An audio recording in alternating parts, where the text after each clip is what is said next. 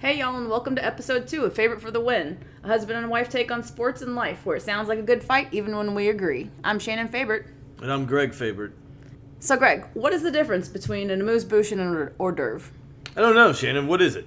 An amuse-bouche is usually a single bite, something that the chef prefers to bring out to you, as opposed to an hors d'oeuvre where there are multiple items to choose from. So this week's amuse-bouche is going to be about RPOs. The old run-pass option, which didn't see much of an improvement from week 1 to week 0 in just specifically the marquee games that I watched yesterday.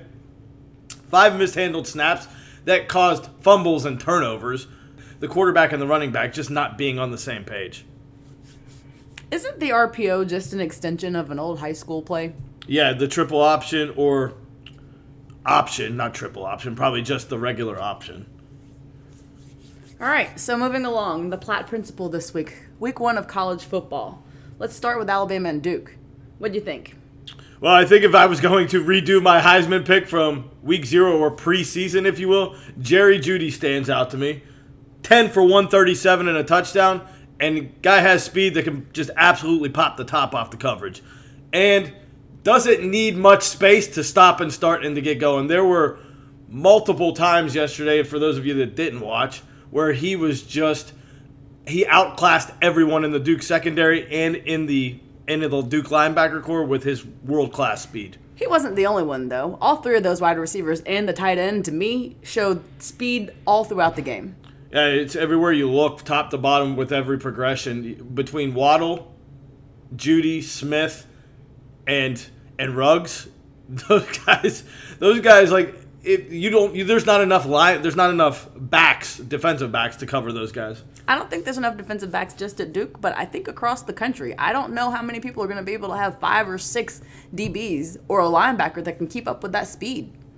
Yeah, I agree, and I think, but your good teams, after they got the first quarter out of them, they put their foot on the gas, cleaned up the mistakes, and it looked like they passed the eye test. Other than Oregon, who went down opening drive in Jarrah's world and just absolutely blowtorched this strong Auburn front 4 with their offensive line. But, I mean, after that, the good teams, after the first quarter, the good teams just kicked it up a notch, and it looked like, okay, we're ready to go. So I'm going to stay on Alabama and Duke for just a second, because during the first quarter, I was a little concerned about my preseason way too early national pick for the national championship game, which is Alabama.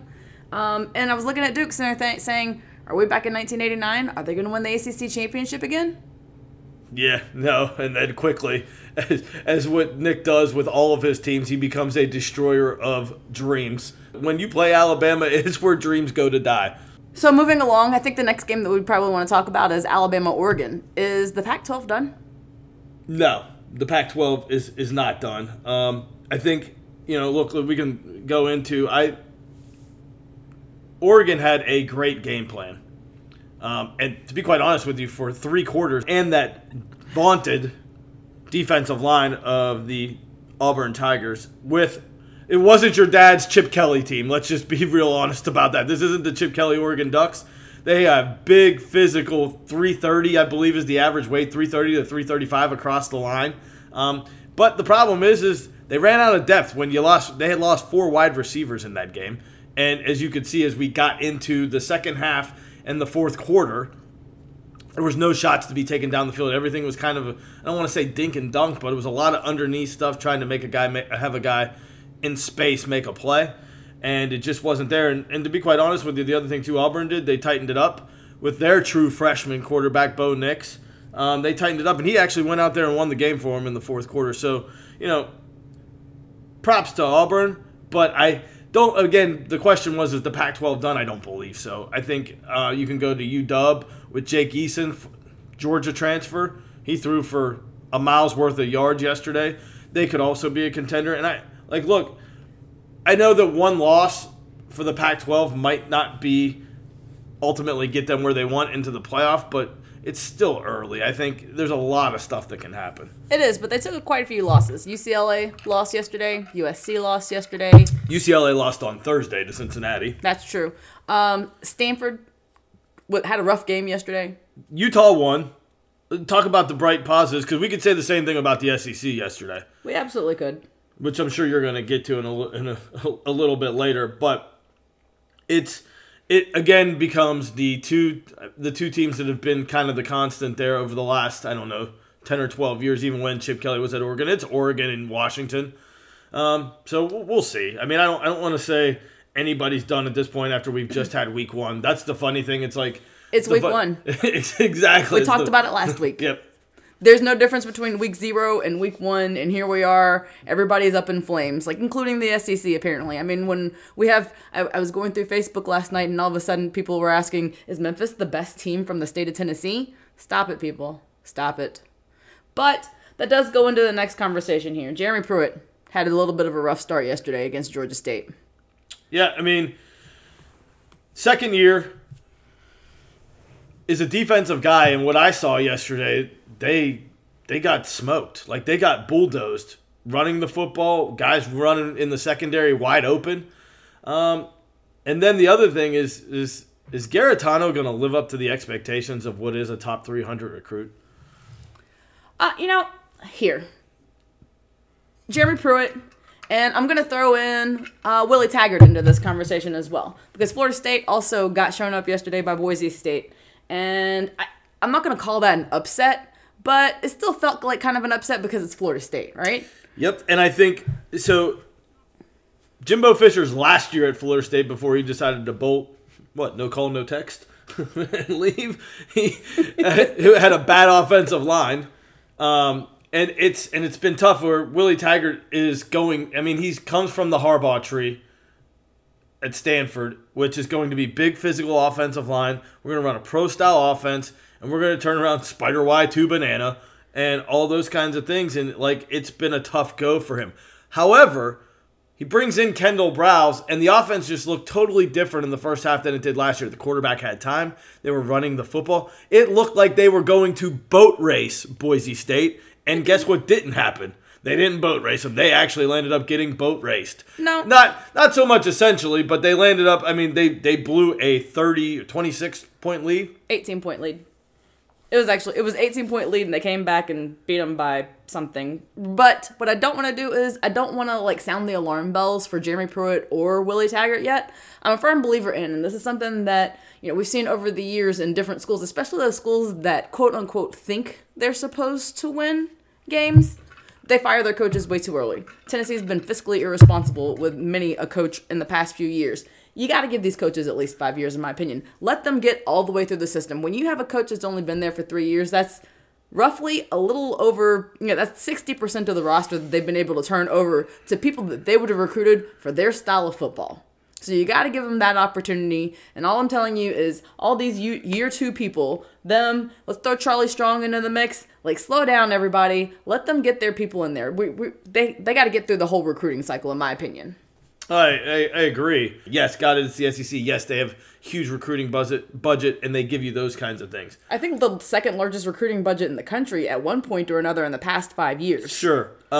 So, yeah, I agree with you, and I think it's, it's tough because when the expectations are so high, it's specifically in that conference, too. Yeah. It's specifically in that conference, too, where, again, Auburn fan thinks that they're entitled. They've won 2 national titles in 100 years. Yeah. And it's the Nick Saban. It's what Nick Saban's done to the SEC because he's won 5 and 10. Sure, but I got to say, Tennessee's kind of in the same boat as Auburn, and they're my alma mater, and I don't like saying it, but they're in the same boat as Auburn from that respect. There's only been 2. One in the 1950s when our athletic director, Phil Fulmer, was playing, and then 1998. And that's 21 years ago. Yep.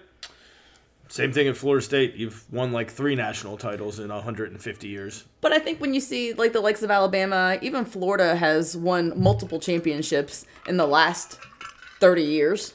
I think that the SEC and what we expect out of the SEC, it just means more. Yep. I think we're taking that a little too seriously. Yep, I agree. I think so. Let's talk about a couple of guys that made their debut yesterday and their teams looked pretty good. The return of the Mac. Mac Brown is back, and he's back at North Carolina, and they had it going against a pretty good South Carolina football team with a true freshman quarterback. Was it a pretty good South Carolina team, or are you just saying that because they're in the SEC? it could be a good South Carolina team. I'm not quite sure yet. Only time will tell. But he goes with a true freshman quarterback in Sam Howell, 15 of 24, 245 yards and 2 touchdowns. And then the one that could get away from everybody and definitely got away from the University of Georgia because of Jacob Fromm is one Ryan Day at Ohio State with Justin Fields, the former number 1 overall recruit in Ohio State. If anybody doesn't know, has never had the number 1 overall recruit in the country. But Justin Fields yesterday, anybody want to hear about this stat line? 18 of 25, 234 yards, 4 touchdowns. Then 12 rushes for 66 yards and a touchdown, accounted for five total touchdowns.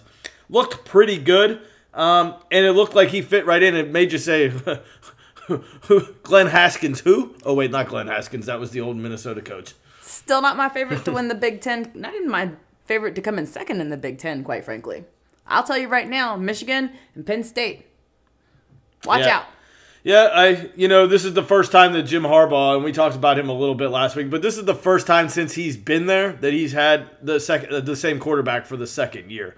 A guy that's quote-unquote offensive guru, and I'm not beating on Jim because I like him, but this is only the first time that he's had the same quarterback for the second year. Yeah, but part of that is because he's had transfers come in that were able to play better than some of the people that maybe he might have recruited. And you know what? I don't like doing that because also, I mean, you go into Kevin Sumlin also not being able to keep quarterbacks. And these are guys who know the position, who are recognized as people who know offense, that just haven't been able to keep quarterbacks or have had this quarterback carousel in what is the college football world. By the way, when you have the transfer portal these days, I can get a new quarterback. I'd probably get a new quarterback in week 3. Yep, and I don't, by the way, I said Glenn Haskins, and it's actually Dwayne Haskins. But Ohio State with, sure. I can tell you right now, Justin Fields will make Ohio State fan not remember Dwayne Haskins. Well, he's busy trying to get on the field right now with the Redskins, so. The only other one, and you could tell it's week 1, the only other thing I would say is if you go back to Thursday night, Clemson's going to be tough. And by the way, just imagine when the quarterback plays really good. Because he was so-so on Thursday night, turned it over a couple of times. And you have the running back there in ATN who looked like the Heisman frontrunner after week 1 with all the yards that he produced, and it looked like you wouldn't. Are you changing that from Jared Jeudy now? No, I'm just saying Jeudy is... I'm going to go with Jeudy anyway just because I like Alabama and I like Jerry Jeudy. But it just... Homer...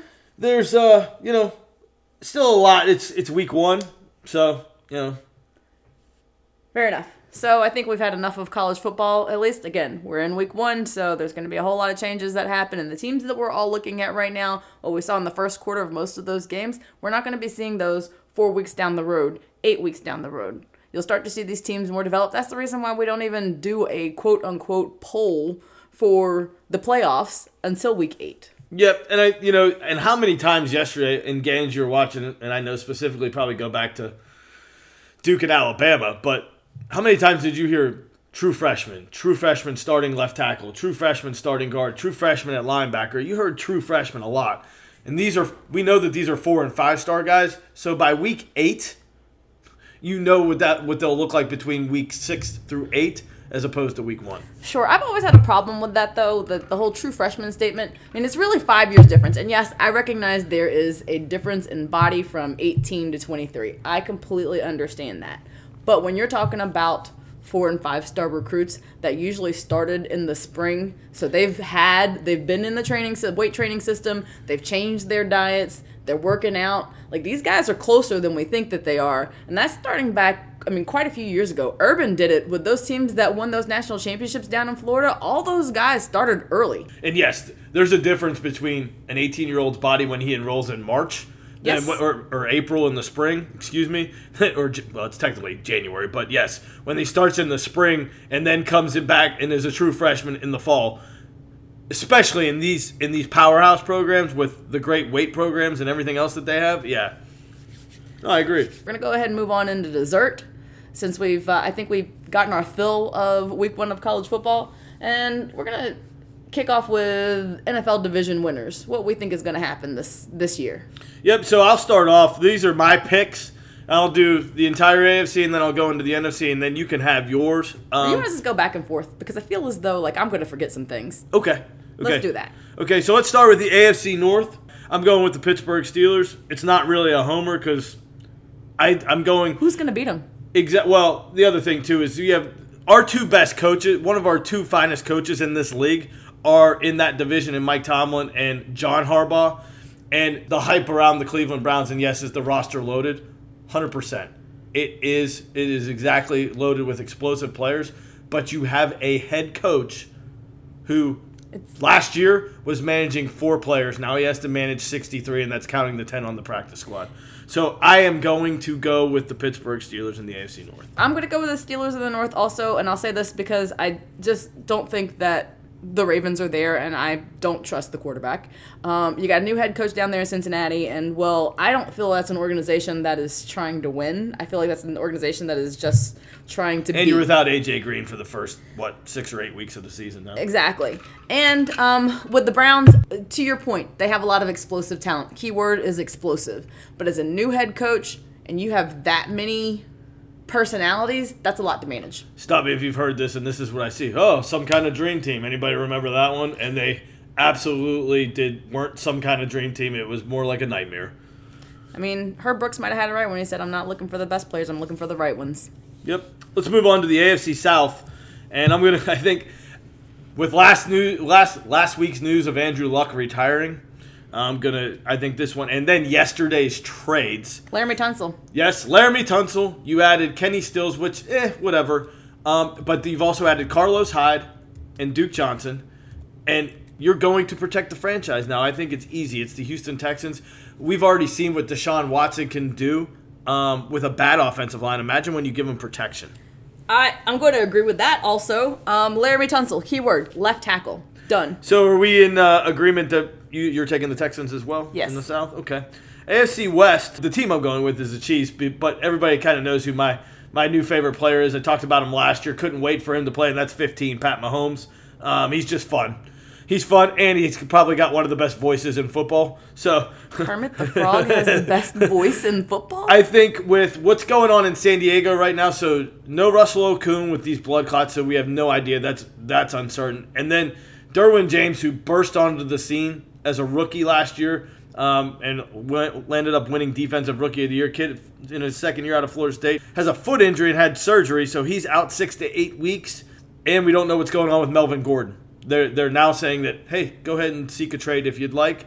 Got to help the quarterback. So I'm going with the Kansas City Chiefs. I feel at this point, you and I are probably going to agree on the AFC divisional winners.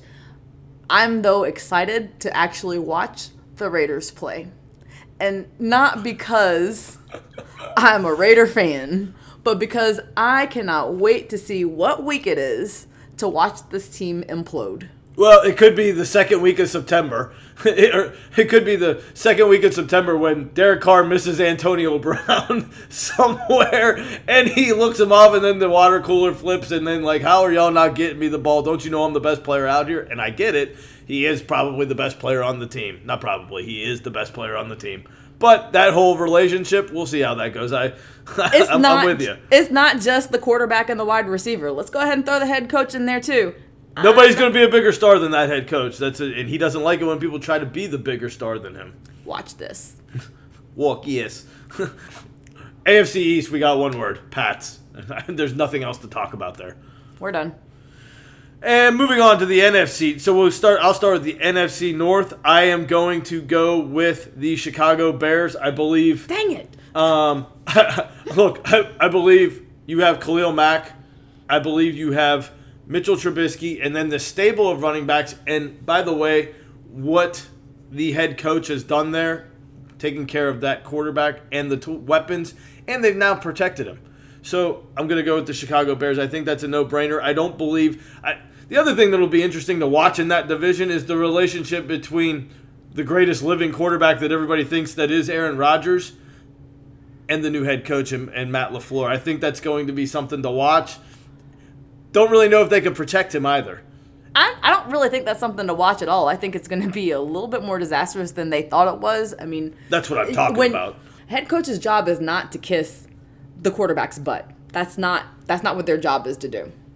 And so if a quarterback sees differently than a head coach and you take the quarterback's side, I don't know exactly how you're planning on building a team that can respect a head coach. You like the Bears in the North, and I would have probably taken the Bears in the North if you'd taken somebody else. But just for the sake of being contrary, I'm going to take the Vikings. Yep. Okay. Kirk Cousins has won what? Yeah. I will say this: he has won the Contract of the Year awards for the quarterbacks for the past 6 years. But whatever. He absolutely has. Moving on to the NFC South, I'm going to go with Sean Payton, Drew Brees, Alvin Kamara. By the way, fantasy people, if you haven't had your draft and it's a PPR league, my number one pick advice to you would be Alvin Kamara. The kid's explosive. There's nothing else there for him to compete with. No Mark Ingram to take the carries. And I really believe in what the Saints are doing. Sean Payton's definitely one of the best ones we have. I would put him at number 2 in my opinion, but whatever. I just like what they're going to do in New Orleans. And by the way, they're a little salty. They're coming off a little bit of salty year in that game against the Rams. Don't try to make him Nick Saban.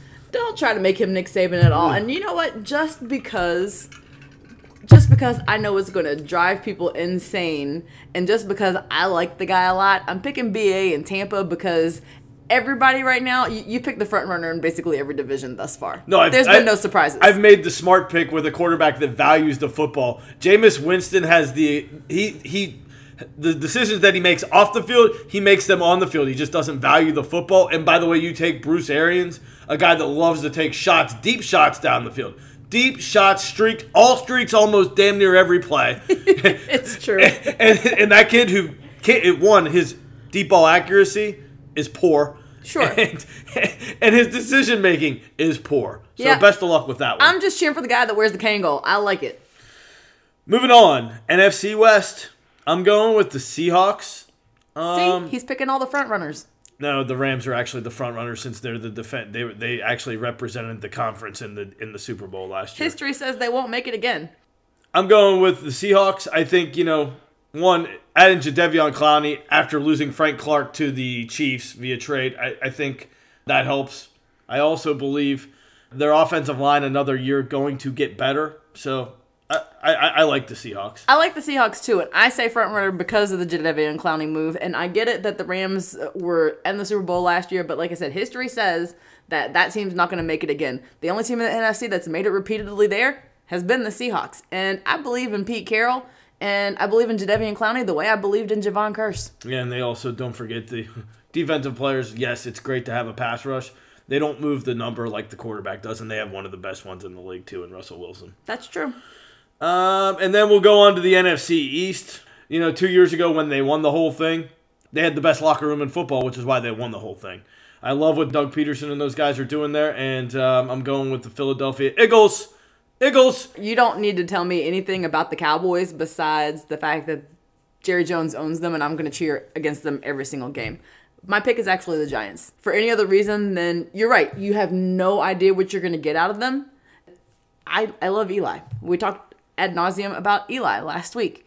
I think that there's going to be something there. When you put these guys down, it seems like magic happens. They won that first Super Bowl as a wild card. I mean, they weren't the first people to do it as a wild card winner. That was the Steelers the year before. But the Giants showed that they can do it. And I'm just telling you, when their backs are against the wall, magic happens. Yep. The funny thing is we picked the 2 coaches in that division that aren't going to get fired at the end of the year to win the division. So we know Shermer's not going to get fired. Peterson's not getting fired. But see you, Jay Gruden. See you, Jason Garrett. Welcome Jason Witten as the Cowboys head coach next year. It's either going to be Jason Witten or what's the offensive coordinator's name? He's the old Kellen Moore. There you go, Kellen Moore.